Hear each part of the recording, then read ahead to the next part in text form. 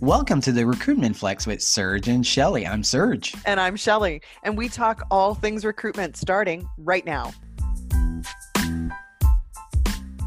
Welcome to another episode of the Recruitment Flex. I'm Shelley. And interestingly enough, we dropped the Serge on this episode. I have the most lovely opportunity to spend some time one-on-one with Katrina Kibben, CEO and founder of 3 Years Media. Welcome to the show, Katrina. Thank you so much. Thank you for having me. You're very welcome. I've been looking forward to this. I know it took a few months of planning. I follow you. I'm on your newsletter. You've written some amazing articles, some of the things you've written of how you've touched people's lives. I'm just so thrilled to have you here. I'm going to dive right into my first question. Share with me, when you reflect on your career, talk about the moment you went, recruiting, they need my help. How did that happen? It's funny. Whenever I would interview, way back when I did not own my own company, I would always tell people, if you looked at my resume, you might be a little confused, because I've always helped job seekers and recruiters connect, but I've done it in a million different ways. And the joke is, if you've ever met someone with my career history, I'll give you $1, and I have yet to pay out that dollar. All right. So I started out in marketing, and I worked my way up very quickly working in HR technology and being the head of marketing for an HR tech company where we served both candidates and recruiters at Monster.com. So we were building out, and I was also working at a startup called Visual CV, in both scenarios, really getting my marketing chops, understanding the audience, what they need, how they think.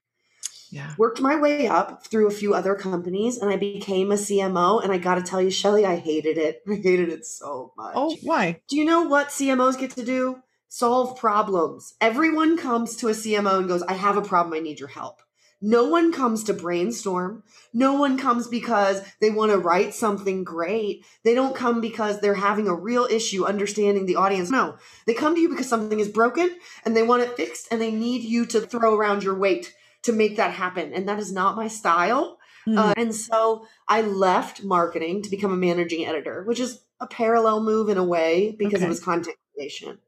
So I went to a blog all about recruiting, and I tell my friends that I got my PhD in recruiting there because all I did was talk to the best recruiters in the world and learn how they did it and why. Wow. And I got to write about and edit them and talk to them and host webinars and really learn the dynamics of the candidate recruiter relationship. Yeah. From there, things got a little more wonky because I got the itch. I wanted to do the work again. You're a CMO, everyone comes to you with the problem. If you're a managing editor, everyone comes to you with stories. And that's awesome, but at some point you want to try it out. I'm a scientist in a way. I have a very analytical mindset. I wanted to test the theories. If it works for Amazon, that doesn't mean it works for you, right? There's something special. I think that's when I knew this was going to be my forever, because I knew that every company had something special, and I recognized that they were having a really hard time saying. True. And so I kept running into recruiting issues that very easily could have been solved with communication, and yet no one was throwing communication at the problem. So I was a technical copywriter. I went CMO, managing editor, technical copywriter, CEO. That's where the dollar bet comes in. There's none of us. So I worked for Fortune 100s, the brands I could name drop, and people would be like, wow, logo salad all day. I worked for the best brands in the world writing their copy. Yeah. And I realized really quickly that the bigger that a company gets, the less interested they are in telling the truth. So I started my own company to do that. And I started 3 Years Media to tell the truth about writing. And ultimately, I teach recruiters to write, because hiring is hard no matter what. No matter who you work for, no matter what industry, hiring is hard because there are a million variables we do not control. But the one variable you can always control is how you ask, how you say it to someone. And that's the variable we give the least power to, but it has the most opportunity to change our lives. That's what I get to do every day. Okay. So let's talk a little bit more about that. teaching recruiters to write. My personal experience was I had worked for an organization where the CEO made it law that nothing goes to print that isn't honest and also appealing. Get out of your chair as a recruiter, sit in the chair of your ideal applicant. Where's the industry maybe dropped the ball that recruiters need to be taught how to write? We say, make it honest, make it appealing. Yeah. And then we're like, and why aren't you hitting your numbers? And suddenly a lot of us fall back to a copy and paste mindset. Okay, this worked for someone else. Quick test. And we forget that we know the answers. I find myself saying this in every single training, that there's a block between a recruiter's brain and their hands. Because 9 times out of 10, they know exactly what to say to convert that person, to hit them in the heartstrings. And they forget that you can write that down. Wow. Okay. Mind blown. It's true. It is absolutely true. Because if we get someone on the phone as recruiters, I can absolutely convey with a level of energy. And that to me is what makes the difference between a good recruiter and a great recruiter. I can say the same thing 100 times with the same level of energy on the 100th time that I did on the first time. But writing it down, so are we asking too much of recruiters, do you think? No, I actually think if you want to be great, you have to know how to write. Remember, I just said it's the only variable we control. Think about it. Think about all the reasons. I want every single recruiter to just take 1 minute and think about how many reasons you've been given for a no. How many of those did you control? Very few. Very few, right? It's usually once in a lifetime that you get brought a problem that you can fix. But the ask, you control every single part. If you want to be great and you want to do it efficiently, you don't need all the tools in the world. You need to be a great writer. It sounds like 3 years media and the program that you have in terms of teaching people. What is the one talent or the one learning that you want them to take away from? Like, how do you get that block removed? Is there a way? Yep. We start every single presentation with 2 things. The first thing is I tell them my candidate experience. I tell them about the day that I lost my job 3 days before I bought a house. Wow. And I tell it in a way that I think brings you into that moment. Because maybe you haven't bought a house before, but you know what it's like to take massive risk in your life. But I remind them that while that story is majestic and very theatrical, it doesn't make me special. If someone opens up the internet and types in a job title and hits enter, that is a confession. It's a confession that something is not right in their life and they want more. And it is our responsibility as human beings, not recruiters, not employees, not any of the labels that we get handed at the door of a company, to meet people where they're at and to be kind. And I remind them that asking, telling the truth, providing clarity is kindness at one of the most vulnerable places in this person's entire life. The second thing I do for them is I remind them how smart and brilliant they are. I tell them the secret, that they do know the answers. Because 9 times out of 10, during that training, during the conversation, whether it's a webinar, a training, whatever it is, I tell them the answer. And so you're going to hear this feedback a lot. What would you say? Write that down. And I'm going to keep reminding you that you're brilliant and you're good at what you do. And this is just going to make you better.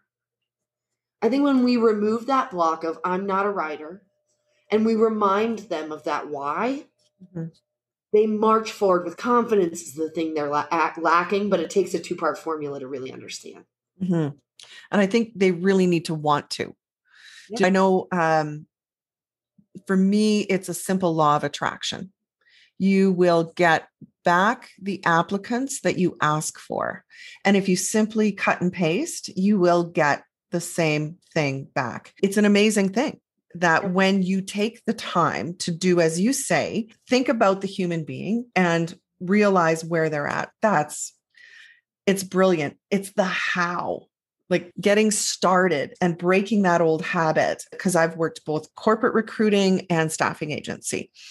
And in the corporate world, the pressure to just get the job posted is crushing. Hiring leaders, they're almost frantic that somehow seeing it posted then ticks it off their to-do list. I don't know, but the pressure is just, it's crushing. Do you have any advice for recruiters to how do they respond to their hiring leader that is pressuring them to just post whatever we had last time or just get it up there, just post the job? Do you have any words of wisdom? The way that I teach, it takes 30 minutes to write a job posting. So this is not a 3-day activity. This is blocking 30 minutes on your calendar. And very often I can make the value proposition to a hiring manager very easy when I say, how much time did you spend reviewing resumes last time? That didn't work. Yeah. And often they get this really wide eye and they're like, oh my God, I spent a whole afternoon going through that. Right? Depending on your relationship, depending how you manage it. I also think there's a level of opportunity here that we're not talking about is when you're being challenged, that is a challenge to show expertise, not give answers.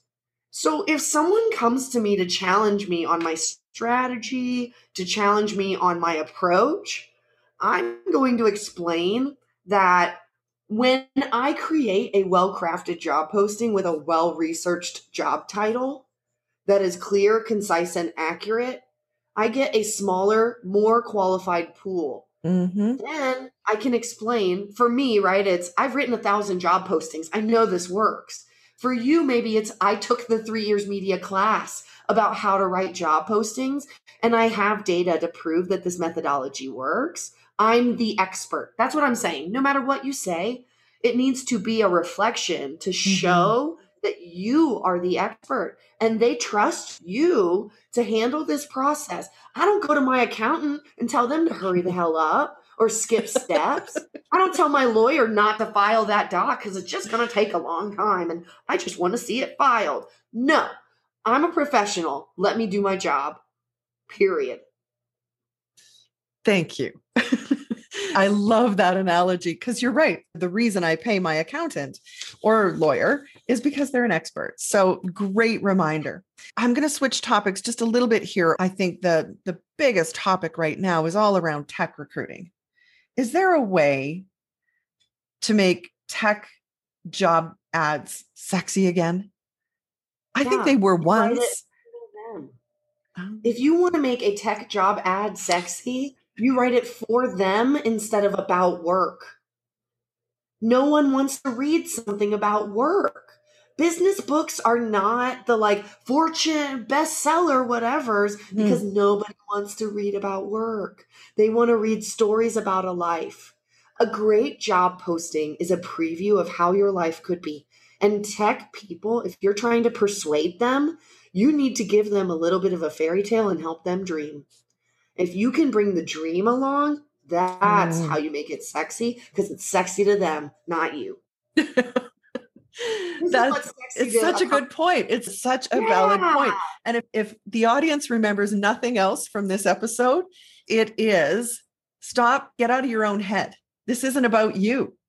It's about attracting someone who would find this job to be amazing. Again, some of the best advice I ever got was this is the perfect job for someone. Just because I would never sit and code or try to figure out how to put beautiful lines of code together that anyone can decipher. That's just not my jam. I couldn't do it all day, but for someone, it is their dream job. And so taking that approach when you're writing it to say, this is your dream job. Talk a little bit more about this story piece, because there's some reality here. Say you're trying to recruit a coder for a company who worked in the electricity industry. Katrina, there is nothing sexy about that industry. People go to the light switch, they turn it on, they want it to work. Nobody cares about transformers or power lines. It's the most boring industry in the whole world. It is. It's the most boring. So how do we tell a story when we're communicating why this company? What is the story? I think that was our greatest challenge. See, but it's perceptively boring because it has a massive impact. That's the part we're not talking about. I actually just did this for a water company. So that's my here, right? Cool. Okay. People need electricity, Mm-hmm. right? Yeah. You're hearing the click of a light if you're listening, right? Yeah. That's what they do every day. You keep the lights on, and people are willing to do boring things for massive impact. That's a truth. Connection. Yes. Absolutely. Great tip. Then you're going to tell the truth. So maybe it's you keep the lights on for 189,000 people within a 5-mile radius. Here's what you'll do every day to make that happen. And you describe the work in a way that the right person knows. Example. So when you're writing about tech, something that people often forget is to include autonomy. How autonomous are you? Are you by yourself? Are you with a team? You'll work by yourself every day to watch out for errors in the code. An introvert is hell yes. Big impact, little talking. Sweet. Whatever it is, you tell the truth because it will. It triggers a psychology for someone where they can say, yes, I want to. Yes, I know how. Why do you think it is? One of the things I really struggle with is how to find the right words to communicate what it's like to work for this particular organization. And we say culture, but that can mean so many things. Why is that so hard to write about, do you think? Especially if you're an in-house recruiter, they all sound the same, right? Like I could read 50 job ads, and when they're describing culture, everyone says collaborative. Everyone says be a team player. It's just nauseating. Why is it so hard to communicate company culture? I think broadly, a lot of us, you're too close, especially if you're in-house. This is why 3 Years Media exists and is growing the way that it is, because it is really hard to look around. Okay, and this is a life lesson and a work lesson. I think it's really hard to look around at your life and understand what's special. It's really hard to look at your work and understand what's special about it. I've talked to nurses, oncology doctors, people who work at the UN.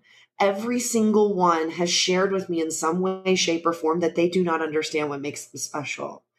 As recruiters, we have this incredible opportunity to hold a mirror up and show people what makes it special if we ask the right questions. And so I truly would say that if you're thinking about writing culture and you're struggling with it, I think you need to consider the questions you're asking.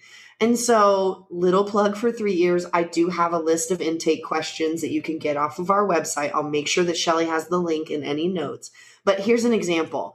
I'll ask, what makes this team different from any other team you've worked with?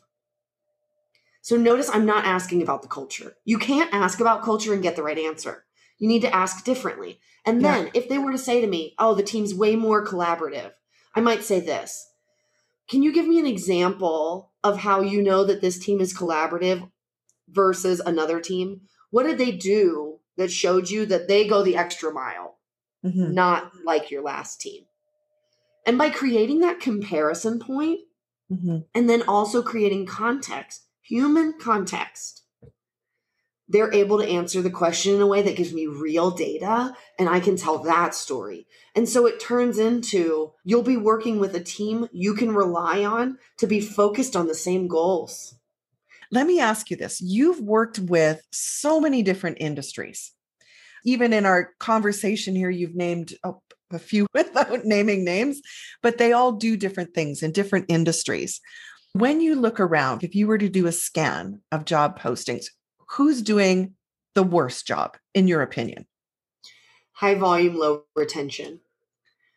So you're filling a warehouse, you're hiring restaurant workers, even oil fields. They're putting people out and trying to fill those jobs. What I mean when I say high volume, low retention, meaning you fill more than 10 or 15 of those every month. And those people leave before you want them to, whether it's at 90 days, 180 days, but you know exactly when they leave, and a significant percentage of those people drop off at that point. I think by far those people are doing the worst because, one, it would have the highest impact if they did it, which always hurts my brain a little bit. Two, they're not telling the truth. 9 times out of 10, the reason someone quits is because we didn't set the expectations correctly in the very first ask. They're not telling people why people quit. We know why people quit, but we're scared to say it. Mm-hmm. So they're lying.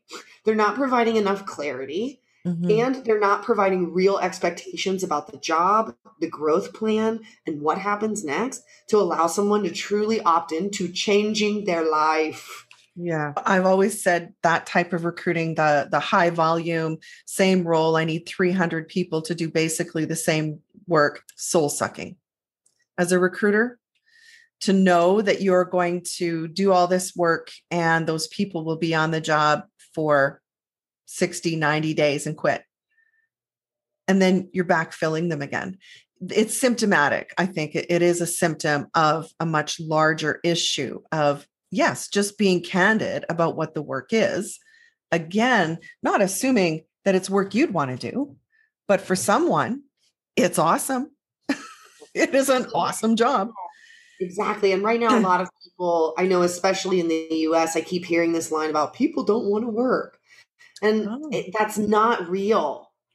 Let me say that one more time. People want to work.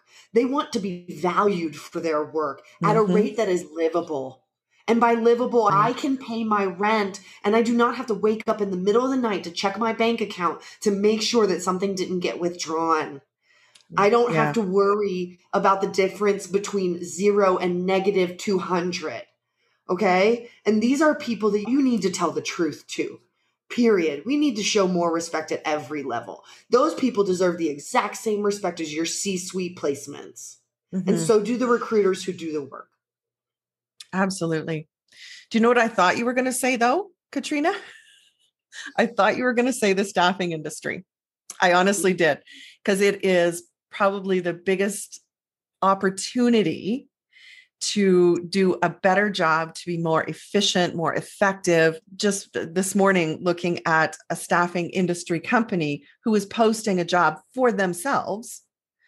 And every single thing that I know you're teaching don't do was listed in a single posting on LinkedIn. It was rockstar, must be a team player. I'm going to say something little jerkish right now. And it's probably not going to come across very well, but I believe that the massive staffing firms, we all know who the massive staffing firms are. Yes. I truly believe that they do not do the right thing at the benefit of keeping themselves in business. And I think there's a massive opportunity for medium-sized staffing companies to take over the world if they were to invest in the kinds of resources and teaching that we're doing. And I am not even saying that as a business ploy. I am saying that because I know they know how to do better.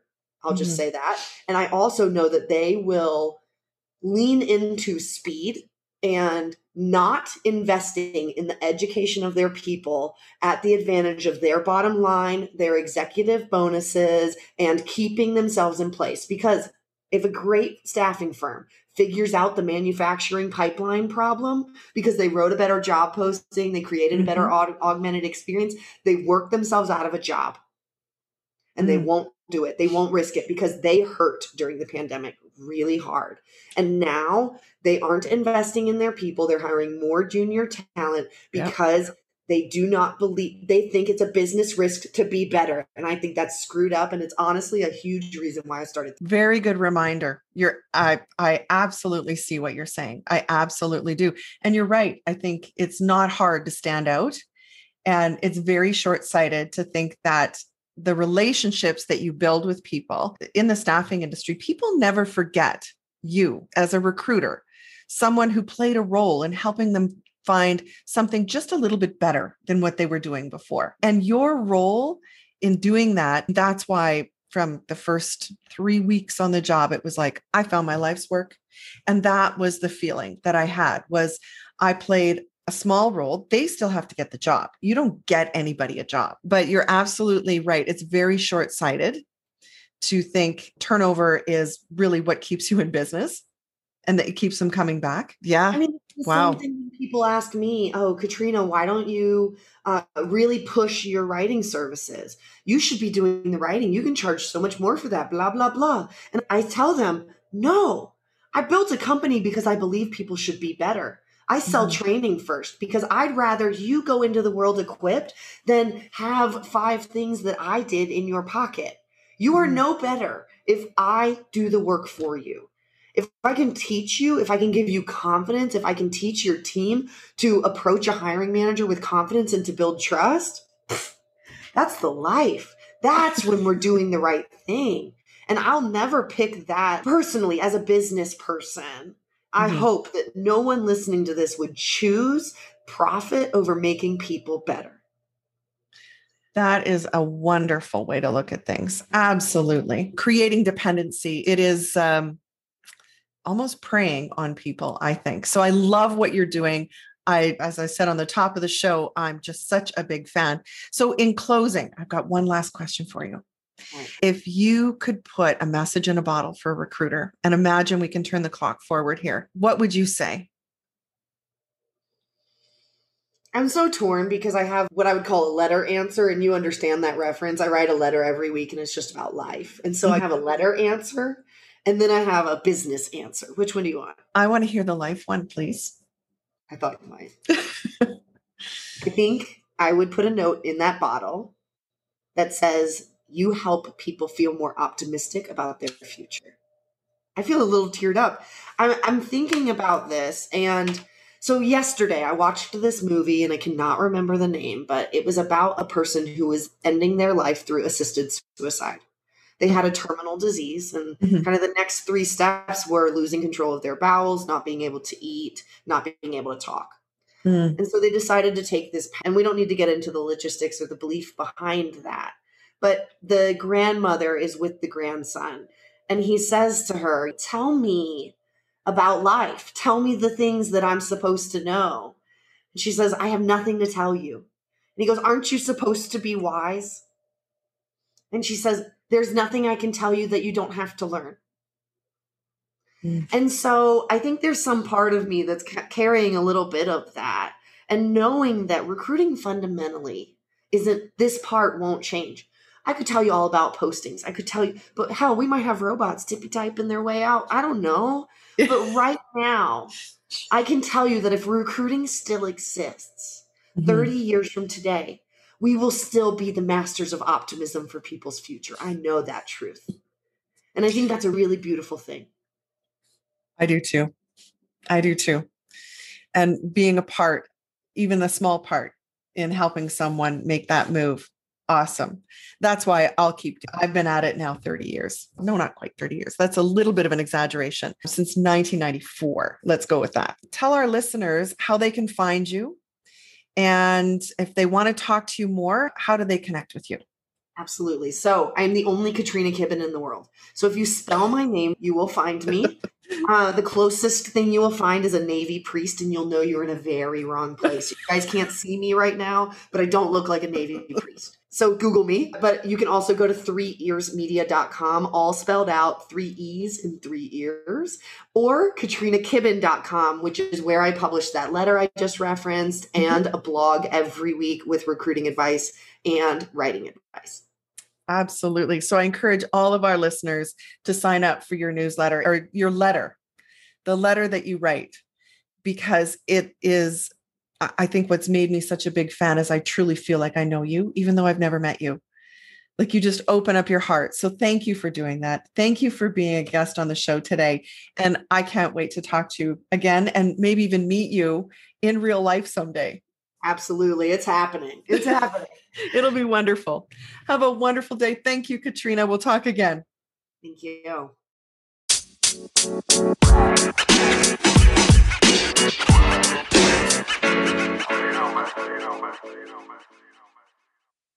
Welcome, change agents, to your go-to place for stories that ignite your spirit, fuel your purpose, and connect us all. We believe in the incredible power of the human spirit, its boundless resilience, and the inspiration it brings to our lives. On the Driving Change podcast, we'll journey together through the extraordinary yet very relatable experiences of some of the most amazing people on earth. Our mission? That through these stories, we might just spark change within you and awaken a newfound motivation to harness your unique gifts to make a real difference in the world. So get ready to be inspired and join us on this incredible adventure. You can find the Driving Change podcast on Apple Podcasts, Spotify, iHeartRadio, or wherever you love listening to your favorite podcasts.